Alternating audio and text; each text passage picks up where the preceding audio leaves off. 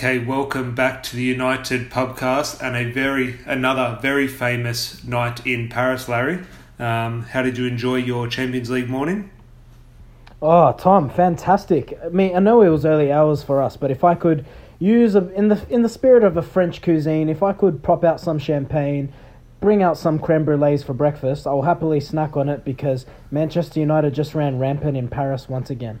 Well, you definitely won't be having your creme brulees with Anthony Martial. Oh, shall we rip into it now, or shall we wait until the time is right? We'll save Martial. We'll try and start on some positives. But before we actually get started, I do want to maybe start this on a bit of a somber note. And I think it's probably very important for the podcast maybe to take a moment's silence and dedicate this episode to Virgil van Dijk.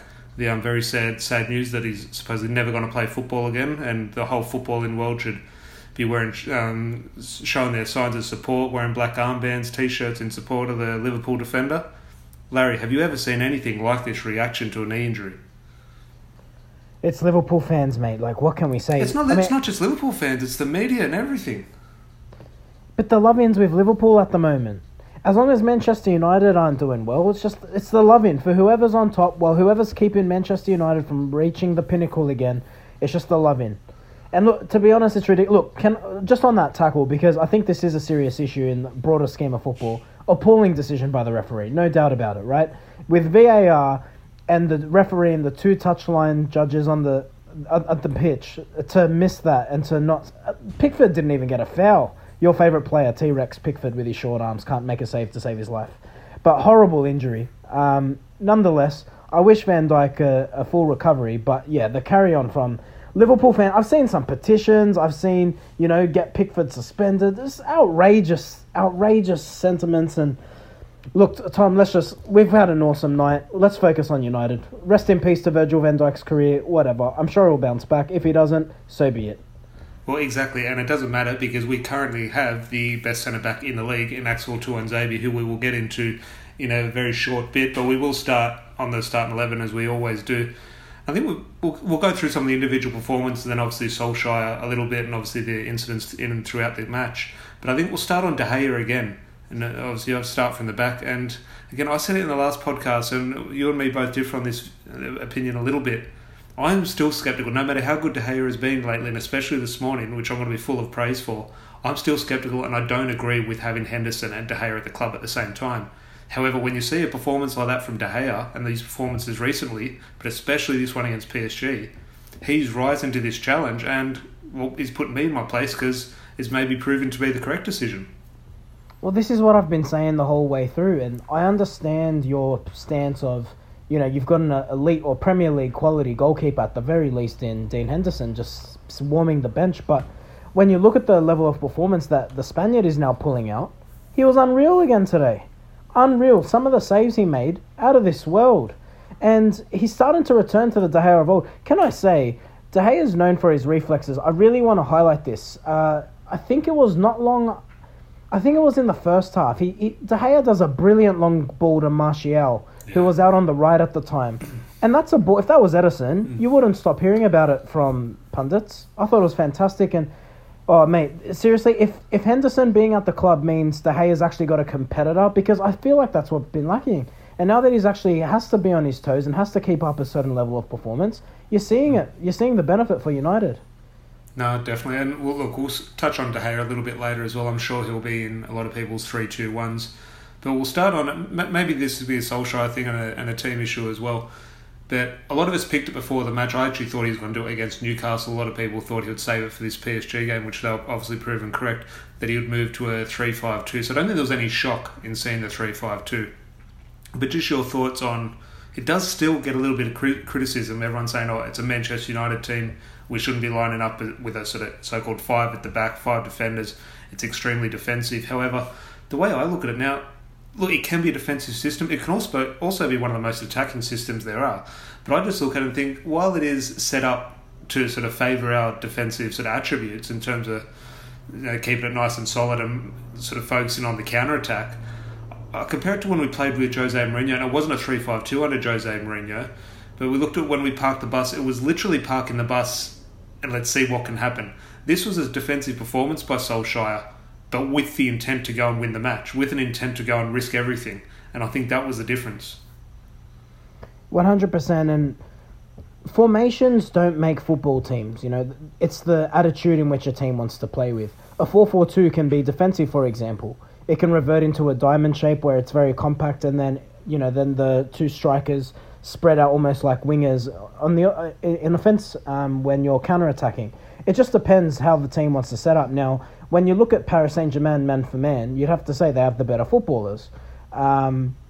We'll go into the team selection, which I also feel like plays a hand here. But look, I have no issue with how Solskjaer played. I can't understand this sentiment of we're Manchester United.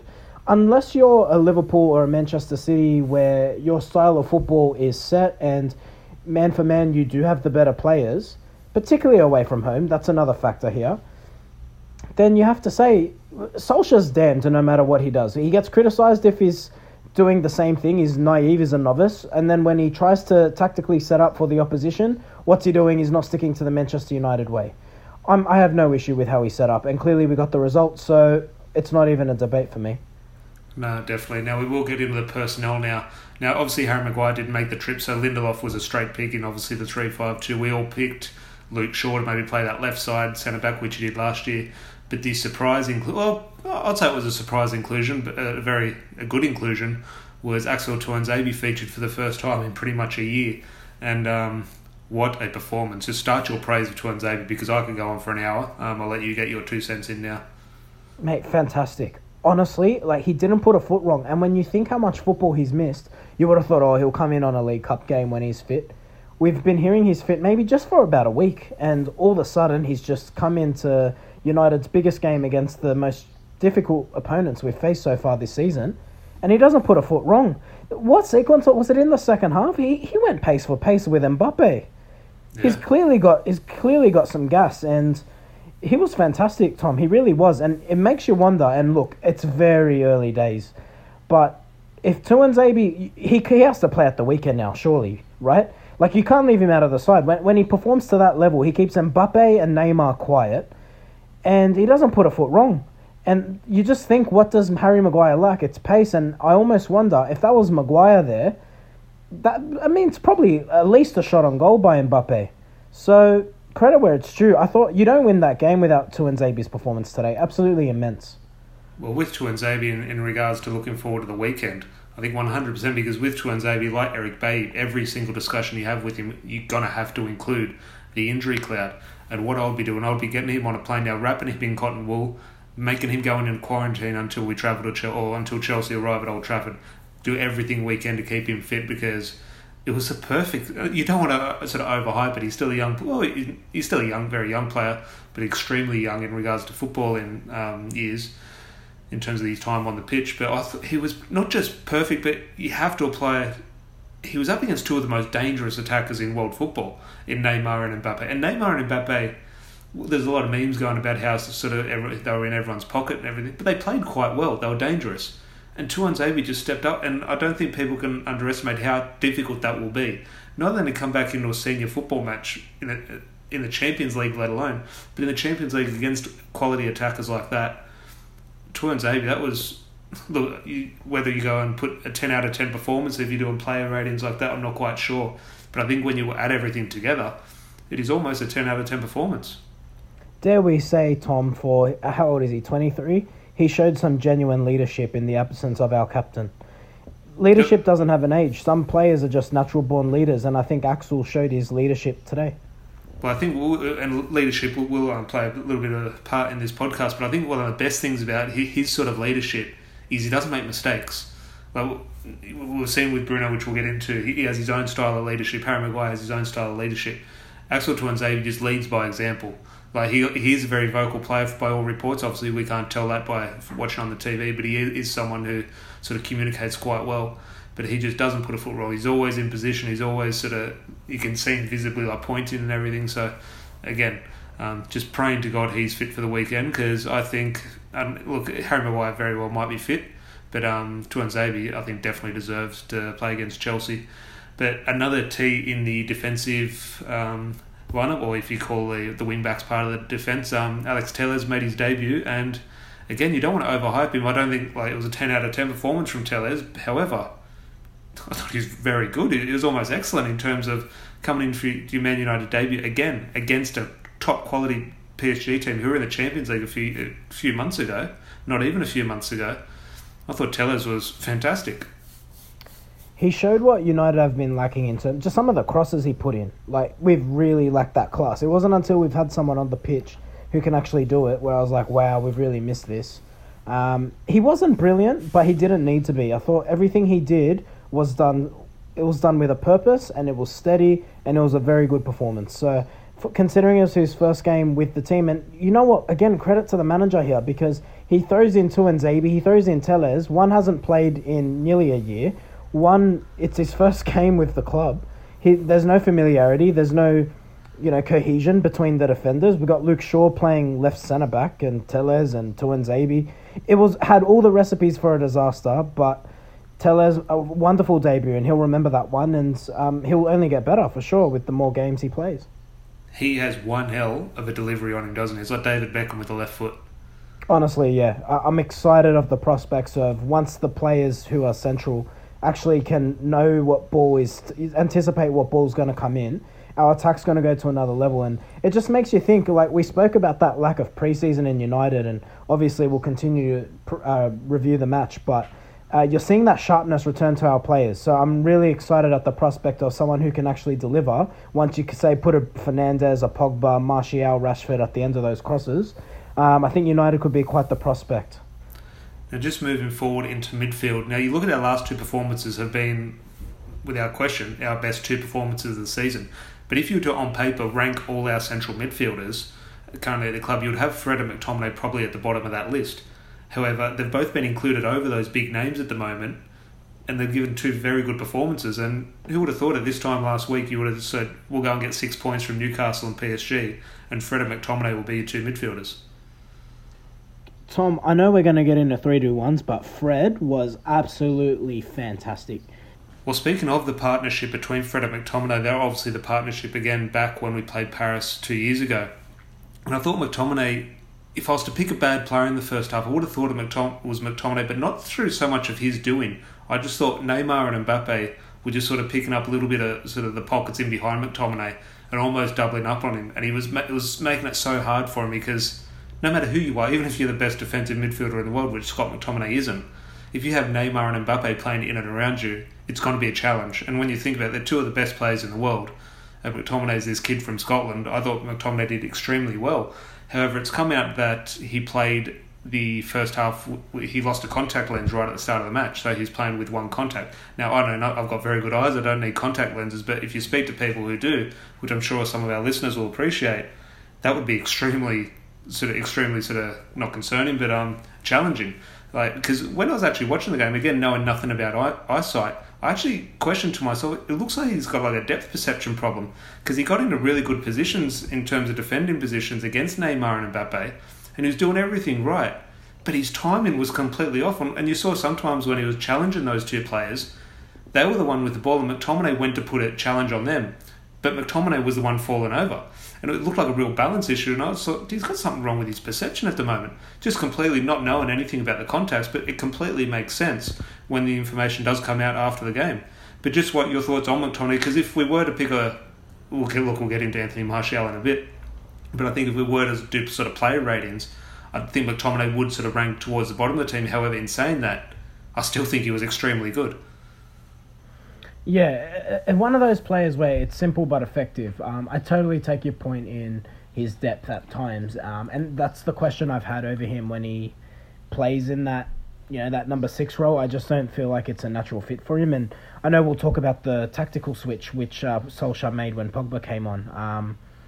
But yeah, I mean, but he still wasn't bad. He was still effective. His work rate was there, and that's the thing you get with McTominay. His greatest asset is his work rate, and I think if nothing else, he kept the midfielders on their toes. Mbappe, Neymar, he was always a nuisance in and around the midfield, progressing to those forward players. So I take your point. I don't think it was as effective or as good as, say, Fred was, but still played a role, no doubt. And I don't think Solskjaer played a wrong card by starting him. Yeah, no, definitely. A lot of credit, I think, goes to McTominay in terms of his contribution. But we will get into the actual game and actually what happened in the game. And obviously, it comes with the Man United ticket these days, a Bruno Fernandes penalty. Now, obviously, he missed the one on the weekend, and he sort of, in his post-match interview, said he won't miss the next one. He obviously had the chance to sort of rectify his mistake, and quietly, probably not surprising, he did miss it. What were your thoughts on that first penalty? Look, I thought he looked nervous. He looked nervous to me. I think there's a little bit of doubt, and naturally, right, he missed a penalty, and I think this is why you see teams that when players do miss a penalty, they might switch it up for the next game if it's quite consecutive in terms of the matches. But look, he gets the second opportunity. Navas was off his line, clear as day, versus what De Gea had to do against Palace in the opening match, but I digress.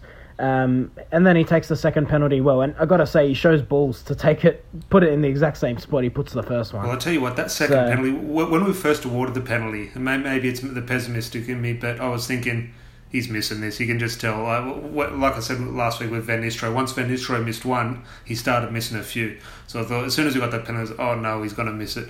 So he does miss it. But then when the camera angle goes to him, and it's obviously confirmation that there's got to be a retake, he picked up the ball, and he's scoring this now. There was just a confidence in him, and it comes back to that leadership. You just thought, no, he knows he's got to fix this, and you backed him to score it as soon as that retake. I think all of us wish we had marbles the size of Bruno, because I couldn't imagine the pressure that he would have been under on that second penalty. Well, yeah, if you miss twice in a row, I mean, you're digging a hole, particularly against the class of opposition that we were versing. But like you said, Bruno's a leader. You can criticise his final ball at times, and I actually thought Bruno was overall, his performance was quite sloppy today. But look, when the clutch moments come, I don't think you want anyone else stepping up for you, and he did that today. Now, on to the other end of the pitch. Well, it was the same end of the pitch as the second half. The Anthony Martial own goal. Now, look, it's an own goal. However, I'm not going to criticise Martial for it. He does nothing wrong. He's at the front post. It's his job to get up and try and get something on the ball. It's just a little bit high for him and he's reaching for it. He has to go for it. He can't duck and just hope someone clears it behind him. He definitely has to go for it. And just unfortunate, it was just a little bit too high for him and he's caught it on his way down.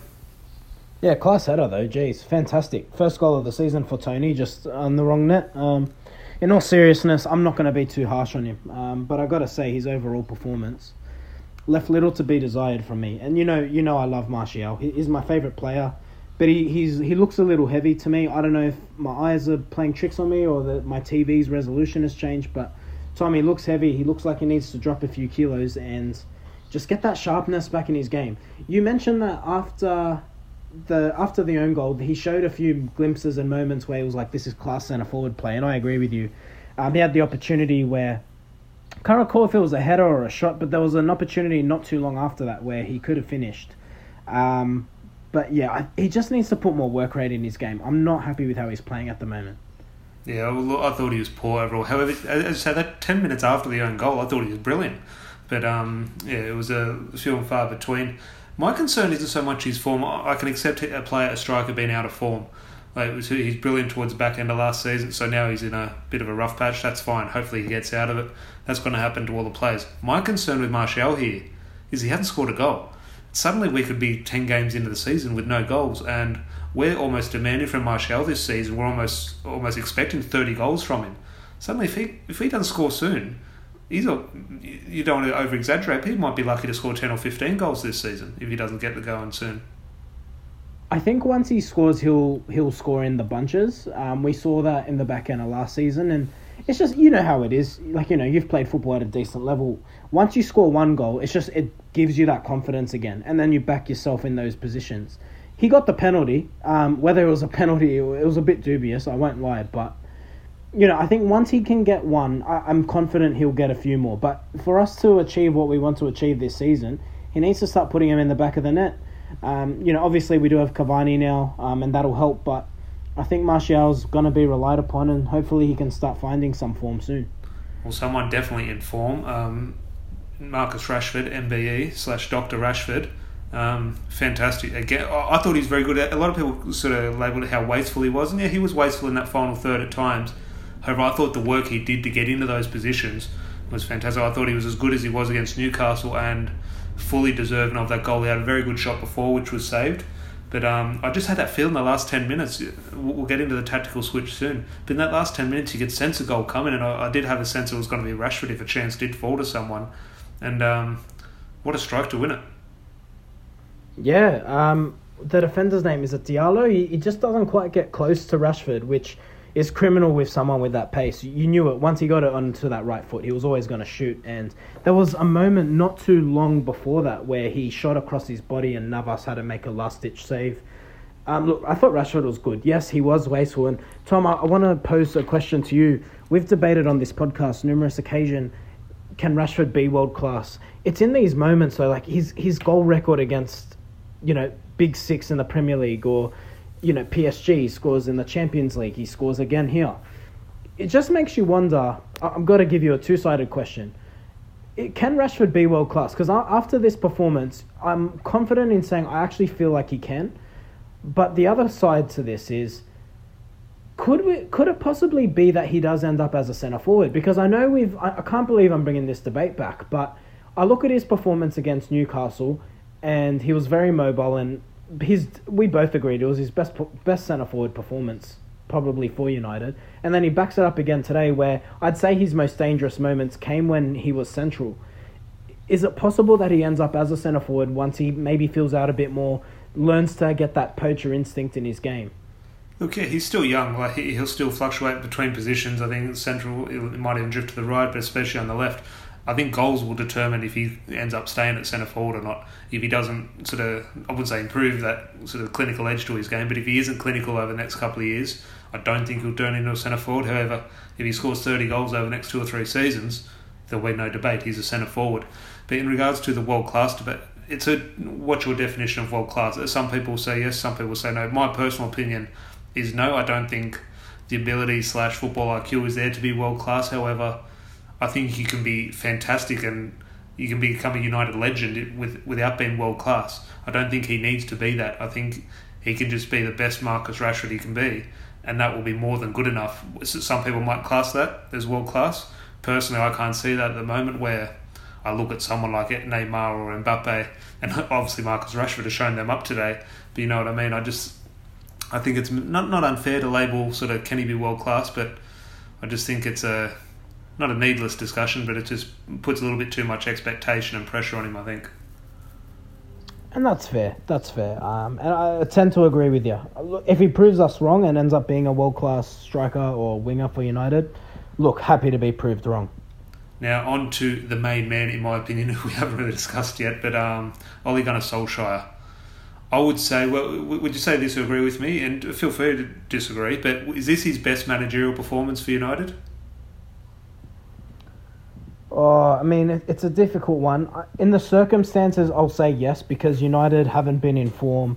The commentary was set up for Solskjaer to have to fail. And I got to say, credit to the Norwegian, because every time he has come under pressure, if you can, put your mind back to December last year, we were versing Tottenham and Manchester City back-to-back after some horrendous results.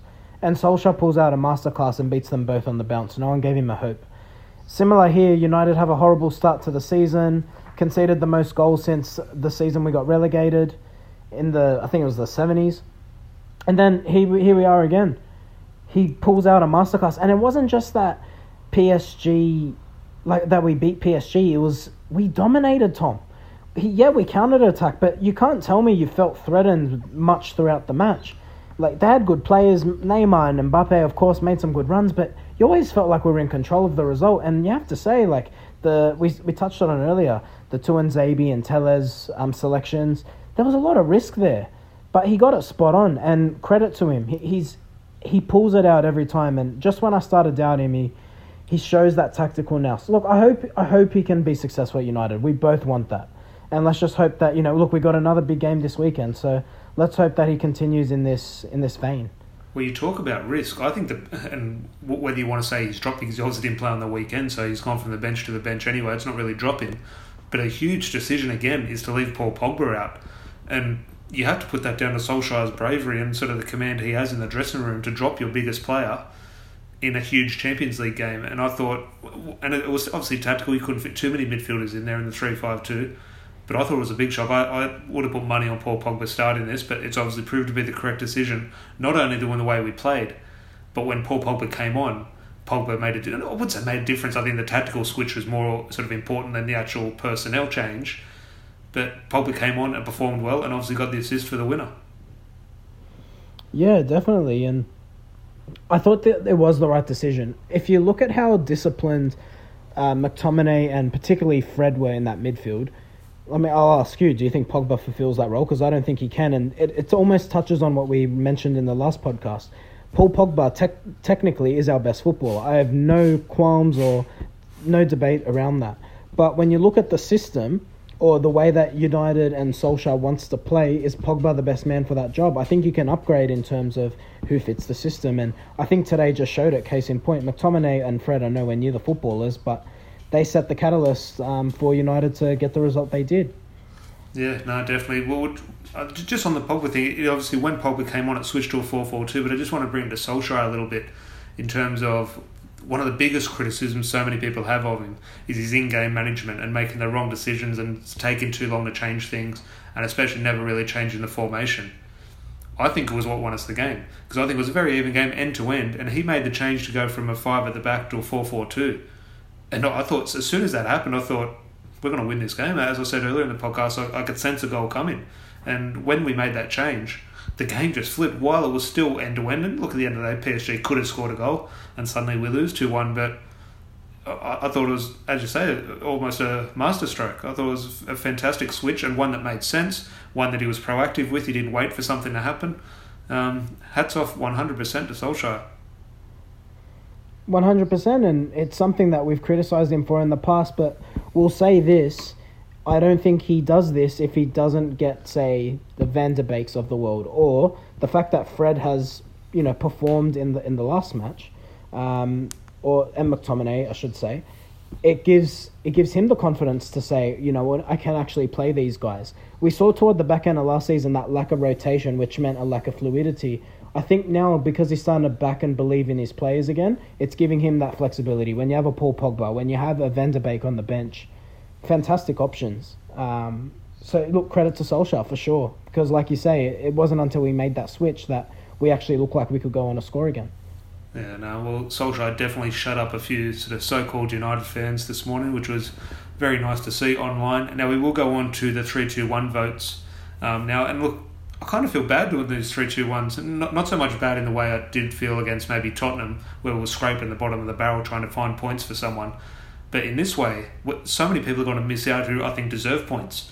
Because I think someone who probably gets 0 points could easily be man of the match. So I think we will have a bit of a debate and disagreement on a few things here, but I'll pass to you for man of the match. Oh, you're giving me the honours. I'm honoured. 3 points. That's a difficult one because you could make an argument for many people. I want to give it to Marcus Rashford, and the reason I say that is, at the end of the day, goals are what counts. One goal made the difference, and Marcus Rashford scored that goal. And it wasn't a matter of a tap-in. He had to show the turn of pace. He got the shot nailed on. I could make a case for Wan-Bissaka. I could make a case for Tuanzebe. We've barely mentioned Wan-Bissaka. He was unreal today. You could make a case for Fred, who I thought was fantastic. There are a lot of players where you can say if they didn't play the way they did today, we don't win that match. And that's true. But for me, the clutch moment, Marcus Rashford, he scores the winner, and goals are what count. Well, you put me on the spot there. Jesus, that stumped me because Rashford I thought was very good. I didn't have him in my 3 though. I thought the man you just mentioned there, Wan-Bissaka, I thought again, when you just have to be online, you have to look at the week Wan-Bissaka had. And again, the football is played on the grass, it's not played online. But he has had a horror week or a horror couple of days on social media. And look, he had a very good performance against Newcastle, capped off with a goal. But coming into here a Champions League match against, obviously his first Champions League game for United, and he's coming against Neymar and Mbappe, who almost switching back and forth against him. And again, did not put a foot wrong. Some of those tackles, there was that one tackle in the second half where the first instinct was he got the ball, but then went to VAR, I thought, oh God, this is the one we always have a bit of a fear with Wan-Bissaka. Thank God, they're great tackles, but one time he's just going to miss time one and give away a stupid penalty. But it went to VAR, and again, it was a textbook tackle. And I just think Neymar and Mbappe, just I mentioned it before, they are so good. And to not give them a sniff, I think Mbappe turned him inside out once and got a good shot away, which De Gea saved. But Wan-Bissaka, I thought, again, almost like Fred and Tuanzebe, I could almost argue they're 10 out of 10 performances. So I don't know if I've swayed you. I don't think I've swayed you, but I think we're on different pages there in regards to man of the match. Look, I'd mentioned Wan-Bissaka, and like I said, Tom, I think it's a flip of a coin. If you want to flip a coin for who gets the 3 points, I'm happy to do it. But look, I'm all about the clutch moments, and for me, it's Rashford. But if you want to give it to Wan-Bissaka, let's give it to Wan-Bissaka. I'll tell you what we'll do this way, because it is a hard one, and there's so many different options. We'll put a poll up on Twitter, and we'll just put the percentages. So whoever gets the most votes will end up with our 3 points. Whoever has the second vote will get the 2 points. And but we'll put let's say, actually we'll discuss a few more players. And then I think that's how we can determine it this week, because I think we could do a whole podcast on who deserves the points. It'll take too long. But just going on there, we've obviously mentioned Aaron Wan-Bissaka. Anything else you want to mention on David De Gea? Because I thought, again, we mentioned at the start of the podcast, but again, match-winning saves. Oh, this is the hard one. So I think we've kind of put ourselves in a corner. 3-2-1 has to go... Well, 3 and 2 has to go to Wan-Bissaka or Rashford. You depend on what order. The 1 point, again, to Tuanzebe, fantastic. But De Gea, the key moments, Tom, it wasn't like we didn't have shots on goal. There were shots, and again, he pulled out crucial saves. So for that, I want to give it to the Spaniard. I just think, I've touched on it with Rashford. In those clutch moments, you need someone to step up, and De Gea is really showing his class again. And dare I say it, he's starting to look like the goalkeeper we had before the last 18 months. So yeah, I'm more than happy for De Gea, and I have to give him the 1 point on this one, unless you can disagree with me and you want to put a poll up for that as well.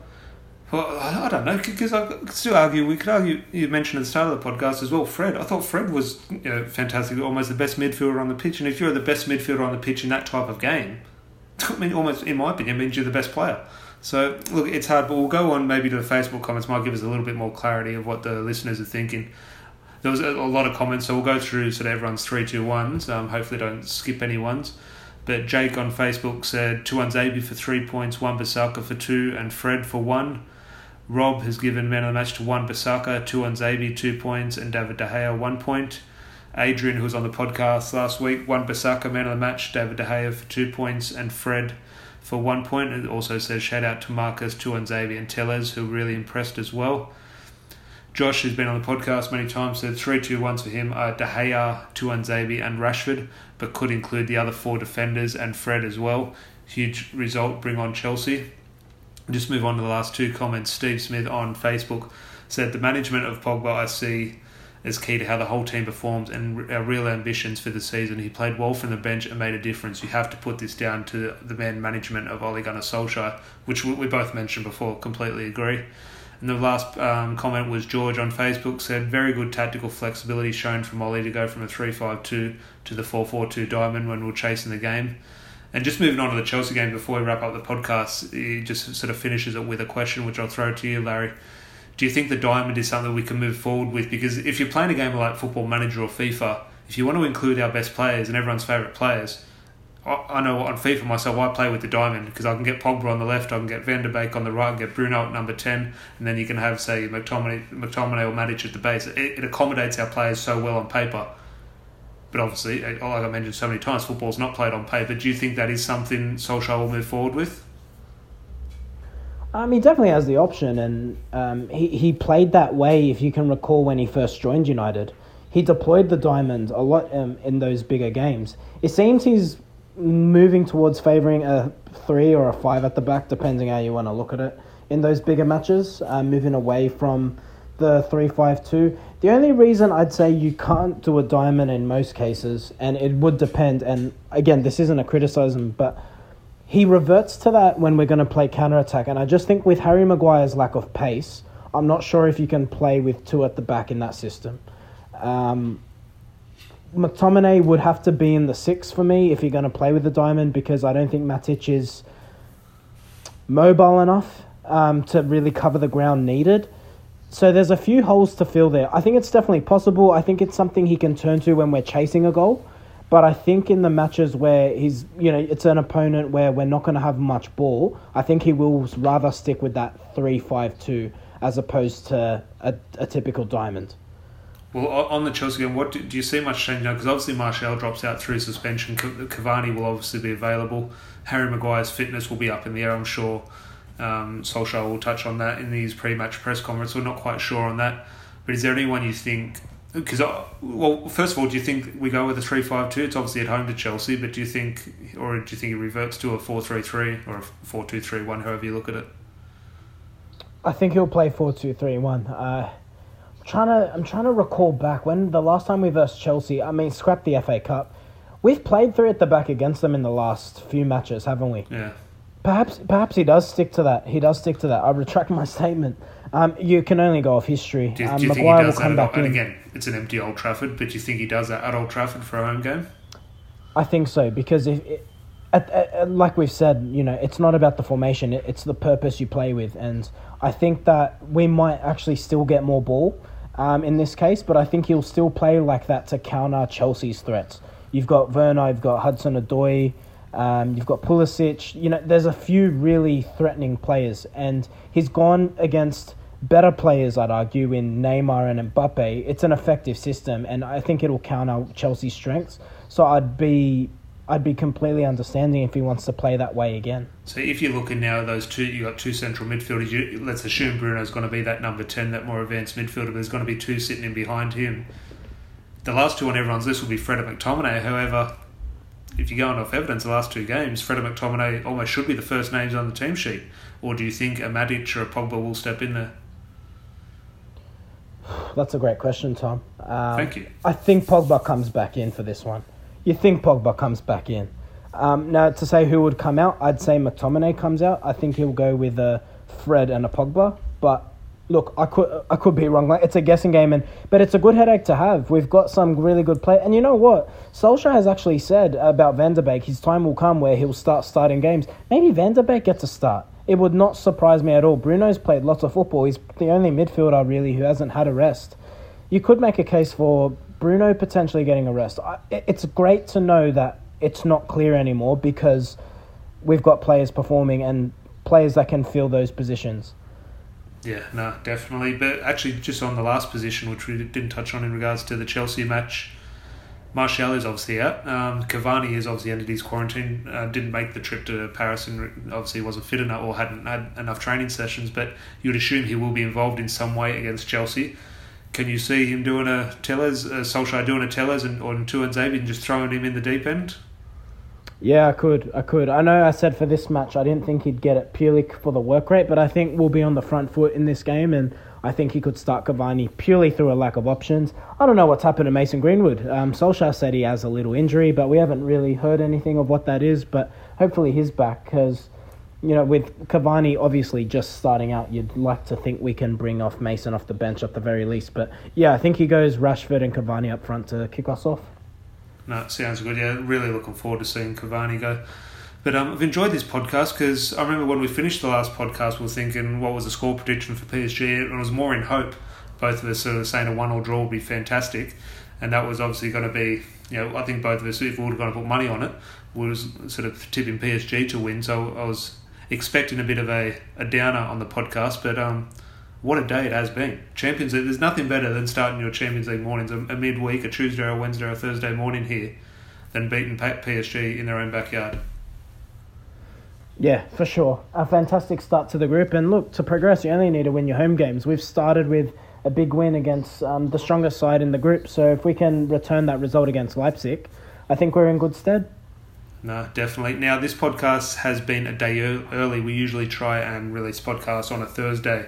But the reason we have done it today is obviously we're in a good mood, want to talk about the PSG win, so getting it out a day early for all the listeners to enjoy, but also a podcast we're likely going to put out over the weekend for you to listen to.